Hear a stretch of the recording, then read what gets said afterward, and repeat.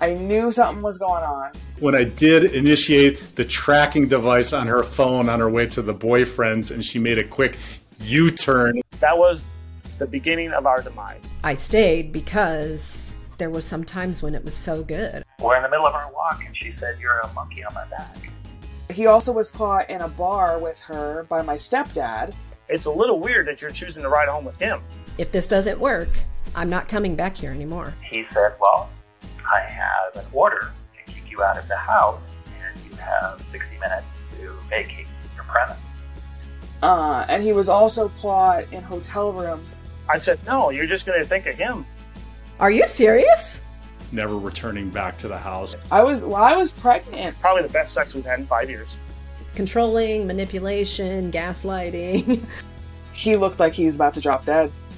It took her like 3 seconds to tell me she wanted a divorce. And he came home to all his shit packed at the front door. What's going on?